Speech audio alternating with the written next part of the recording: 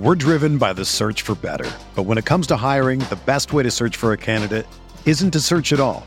Don't search, match with Indeed.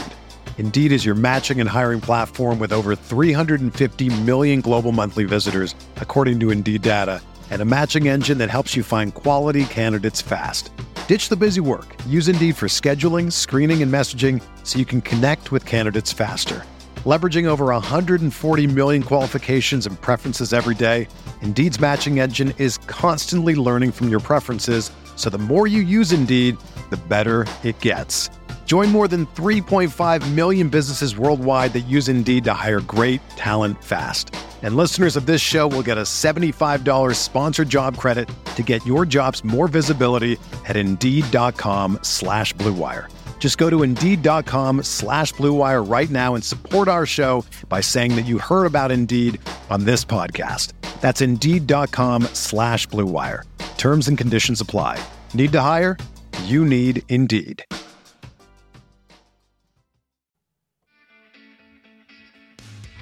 What's up, RotoViz listeners? It's Colin Kelly here, executive producer of RotoViz Radio and one of the co-hosts of the RotoViz Overtime podcast. I just wanted to drop by and say thank you, as always, for listening in to another RotoViz Radio production.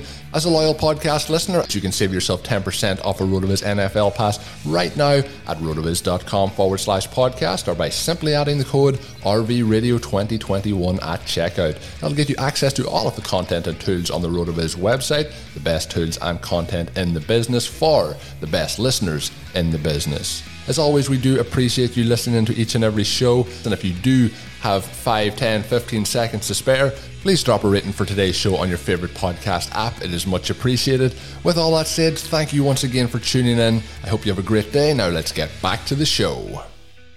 We're talking prospects on RotoViz Radio. What's up, RotoViz?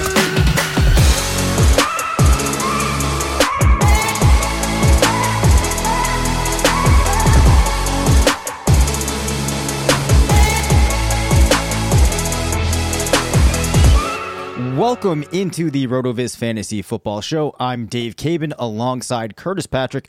We are two of the owners here at RotoViz. I am always excited about talking prospects, really pumped to talk about some with Curtis. What is going on, Mr. Patrick? How are you? I'm great, man. I'm actually off of work, off the day job this week. So just totally all about fantasy, getting some time to recharge with the family, some special time with the kiddos as they're on spring break. So, that always fills up my cup a little bit. And I'm simultaneously, as I'm talking about filling up a cup, I'm also emptying a cup. I've got some Booker's Biscuit Batch in my glass tonight. This is one of my favorite bourbons out there. So yeah, just really in my comfort zone, talking prospects, one of my favorite targets every single year. We've got the 2021 RotoViz Fantasy Football Rookie Guide up on the site.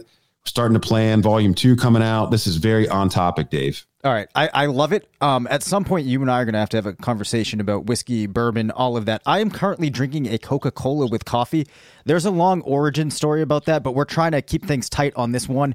I will bring that up another time. And we I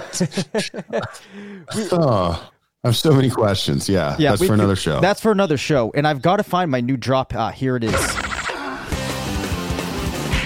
That is just called the generic quick drop. I did not have one set up for prospects, but I want to open with a prospect that is not getting a lot of talk. That is Florida quarterback Kyle Trask. And I found some interesting notes on him while I was working on a quarterback piece for the Rookie Guide, Volume 1. Volume 2, we will talk about at some point in the future, but Volume 1 had a lot of awesome stuff in it. I was prospecting for quarterback hits in one of the pieces. And there were 3 measures that I was looking at in particular in this piece because they are highly correlated with NFL scoring for fantasy quarterbacks. And those measures are total yards per game, a player's highest AYA of their career on a given season, which I'm calling their max AYA, and total touchdowns per game. And here's the crazy thing, everybody. Kyle Trask, when you put those 3 metrics together, and you look at a player's percentile of all the quarterbacks in the class, he averaged the highest percentile. So this guy threw for 276 total yards per game, 2.9 touchdowns per game, led the class, and a max AYA of 10.95. That is a 93rd percentile, a 97th percentile, and a 95th percentile, giving him the highest average percentile in a class that includes a bunch of highly touted prospects, puts him ahead of Trevor Lawrence, ahead of Justin Fields, ahead of Zach Wilson. So this is some pretty impressive stuff. I do think, though, that there are reasons that we're not hearing too much talk about him, Curtis, right? If you look at these scouting reports, he's basically a statue, does not help out his offensive line by really showing any mobility, is going to have to be a pure pocket passer. And in today's fantasy landscape, maybe we won't be that interested in a guy like him. We're also seeing him go as a projected second rounder, which obviously does not help him from a fantasy perspective or a real life perspective for that matter. But those are encouraging numbers. Do you have anything to add on Trask as to why you think that there's not more excitement for him? I think you covered it. The scouting reports that I've read, from the guys that do this more on the film and analysis side of it, he's not the best decision maker per se, on top of not making plays with his legs. So, I don't know. For me, I just don't think the fantasy upside is there. I would like to lump him in with guys who a range of outcomes is, it's very likely he'll make some NFL starts, but very unlikely he ever becomes like a franchise multiple year starter. I would put him in kind of a category Mason Rudolph to Nick Foles in that area. So he probably has more super flex value than he's being treated with in rookie drafts at this point. Doesn't seem to be a lot of interest there, but he probably deserves to be selected in the second round, before the end of the second, even in early super flex rookie drafts. But, 54 career rushing yards in 2 full seasons starting. I mean, that's not what we really like to see from a guy with his size. I mean, he's a giant. He's 6'5", 240. He's like, mid 90s prototype for a quarterback. Like he's Peyton Manning size. Okay. 8 rushing touchdowns. So he can score on quarterback sneaks. So maybe, there's a little Ben Roethlisberger, element there, Peyton Manning element there. But yeah, I'm going to put the range of outcomes between Mason Rudolph and Nick Foles. And and when you look at it that way, maybe there really isn't much to be excited about. The RotoViz box score scout, by the way, actually, those are 2 of his top 7 comps. And that's even if I give him first round draft capital. So for those of you unfamiliar with the box score scout, you can go in and edit a lot of the major variables for a prospect. And since we don't know draft capital yet for Kyle Trask, I just gave him a draft position of 30. That kind of presumes that, maybe somebody trades up to the end of the first round and selects him. But most of his comps there end up being busts from the top 10. So like Josh Rosen and then middle round EJ Manuel, or guys who just weren't even drafted in the second round altogether. So we get a bunch of third rounders, actually. Nick Foles, we get Mason Rudolph, we get Ryan Mallett, another interesting one there. So yeah, not much to be excited about from an upside perspective. Fair enough. The other really interesting player that I want to talk about that while I was working on an article last week popped up for me was Jarrett Patterson. And he does really well in a couple of key metrics. In fact, I will have a piece coming out that kind of found 2 stats that when you put together have a very, very competitive hit rate when you're looking for elite fantasy running backs.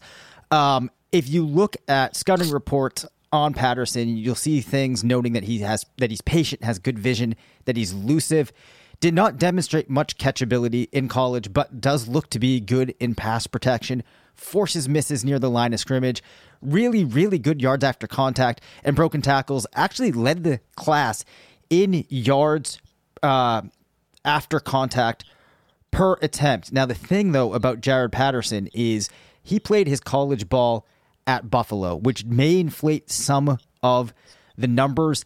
As a freshman, had a total of 14 rushing touchdowns, went over 1,013 yards, comes back as a sophomore, produces 19 touchdowns and almost and 5.77 yards per carry, 1,800 yards on the ground. a rushing adjusted yards market share of 58%, an RB dominator of 60. Also, in 6 games for Buffalo as a senior, goes over 1,000 yards, averaging 7.6 per carry, 19 rushing touchdowns. I do want to point out that, we don't focus heavily on NFL running backs and their yards per carry, and we often think that a lot of that relates to the situation that they're in, but there definitely is some signal, more signal at least when you're looking at college backs and their yards per carry. And then my final note here on Patterson is that he also actually does pretty decent in my breakaway rush metric. So you put all of that together, this is a player that is not receiving as much talk, likely because they're out of Buffalo. I also am slightly concerned about his size coming in at 66.5 inches, just 195 pounds. Ran the 40 in 4.52, 68 percentile 40. However, at his size, just a 29th percentile speed score at a 93. That doesn't put him in that zone where I'm going to be super afraid, but it certainly doesn't help. What do you think of Patterson, Curtis? Do you think that he does have a chance to be an elite back like the metrics would show in some cases? I don't think he could get there, but I do think that he might be a player that perhaps at the end of your rookie drafts, if he's still around, you should be considering. Yeah, I think this is a perfect example of a player who's worth a stash, especially like in early startups where you can select rookies. End of draft stash status. Okay, what we basically have here athletically is slightly quicker Devin Singletary, but 10 pounds lighter. That's not great. Yep. And also, all of the same level of competition woes. That kind of get in the way when you're evaluating a prospect who puts up kind of these video game numbers. And man, I mean, to his credit, Patterson did dominate the horrible competition that he faced. So first off, second most rushing yards in a college football game in college football history. One of only 4 players with a game over 400 rushing yards. So Samaje Perine famously put up 427 rushing yards back in 2014. Patterson's number 2, 409. The only other 2 guys to do it, pretty good in the NFL. Melvin Gordon, 408 yards back in 2014 for Wisconsin. And then LaDainian Tomlinson back in 1999.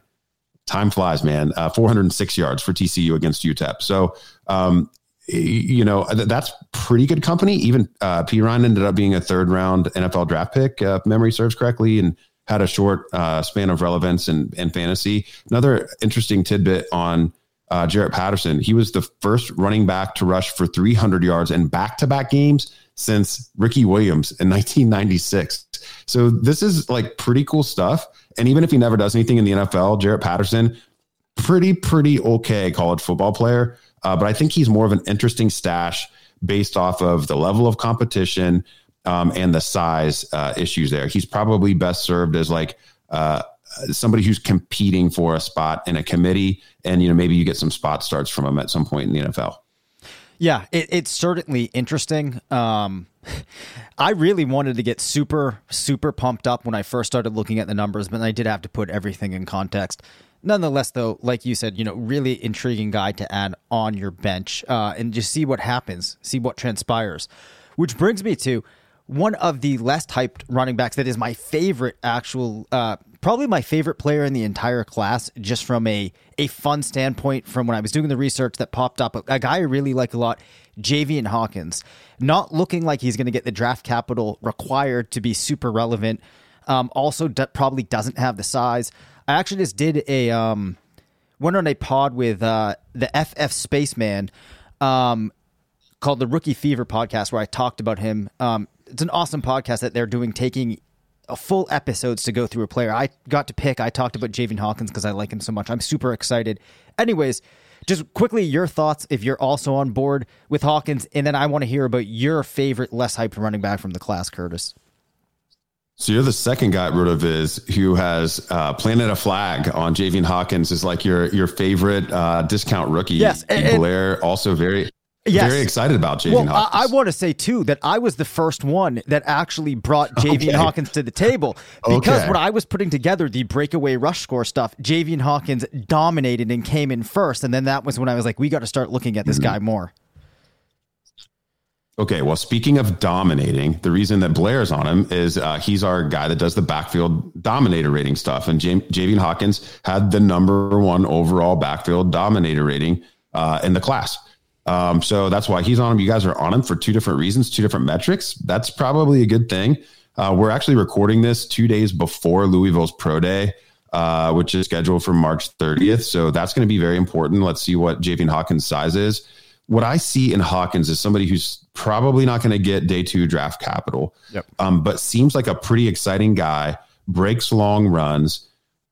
His number 2 sim player in the box score scout, I think, is a perfect example of what he could be, where he would end up being very effective and efficient from a fantasy perspective without really holding down a backfield. And it's Matt Breida. That's his number 2. I really love that sim for Javian Hawkins. It's exactly the type of player that I think he could be in the NFL. And that's exciting. Like, not everyone ends up being Christian McCaffrey. So if you can get at Matt Breida, who ends up being, an RB1 for handfuls of games at a time, at a relative discount in your rookie drafts, like, that's pretty cool stuff. Yeah, and then the final note that I will share on Hawkins, that like the really cool thing that he does just from a playing football perspective is there are so many plays, if you watch the film on him, where he breaks to the right side of the field, there's nothing there, and then just cuts back left, reverses the field, and just breaks away and goes for like 45 yards to the end zone, and he does that a lot. So really fun player. But it looked like you also had another back that you wanted to talk about. We're driven by the search for better. But when it comes to hiring, the best way to search for a candidate isn't to search at all. Don't search, match with Indeed. Indeed is your matching and hiring platform with over 350 million global monthly visitors, according to Indeed data, and a matching engine that helps you find quality candidates fast. Ditch the busy work. Use Indeed for scheduling, screening, and messaging so you can connect with candidates faster. Leveraging over 140 million qualifications and preferences every day, Indeed's matching engine is constantly learning from your preferences, so the more you use Indeed, the better it gets.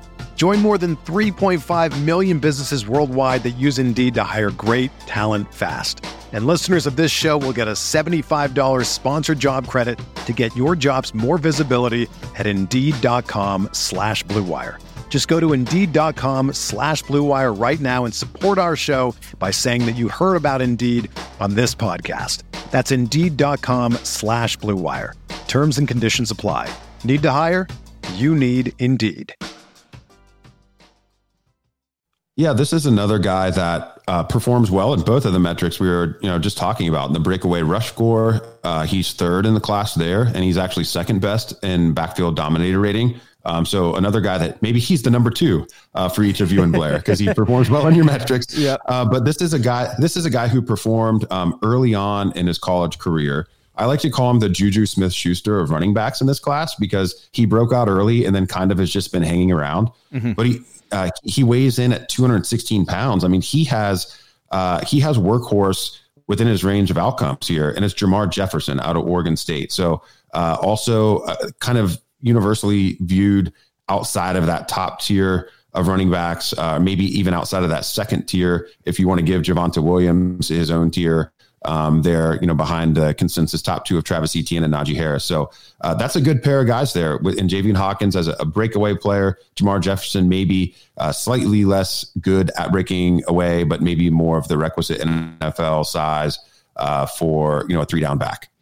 Yeah, the interesting thing I find too about Jefferson is I have checked out some of the thoughts from different outlets, and I have seen places where he's basically like an afterthought and he's not getting a lot of recognition. And in my opinion, he's a player that should be getting into the same type of discussion as a guy like Michael Carter.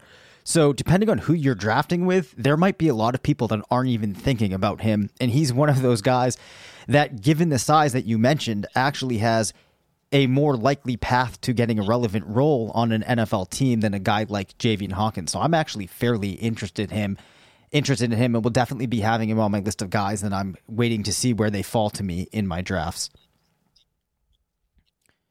He's going to end up in the NFC West for sure. Basically, I think nobody wants to watch Oregon State play football. So it's going to be a local scout that's on it. Like I could really see him ending up in like San Francisco, Breida now in their backfield. Like I'm really not joking. I think he's going to end up on the West Coast just from a scouting perspective. Yep.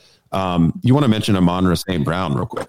Yes, I do. So wide receiver from USC. We know about the family, right? His brother, Equanimeous. This is a family that plays a lot of football. And it's actually possible that Amon-Ra might be the best player of the bunch. So very young, just 21, 7'1", 71 inches. So putting him in at 5'11", 197 pounds. Interesting pro day results. Ran a 4.51. That's a 50th percentile 40. Ran the shuttle in just 427, 46th percentile, had a 78th percentile, 3-cone, 6.18. So athletically, a fine athlete, nothing too crazy. But what I do like about St. Brown is receiving market share of 26 in his first year at USC. As you mentioned, things did trail off. Just 16 touchdowns across the career in 30 games, 12.7 yards per reception, 2,270 receiving yards.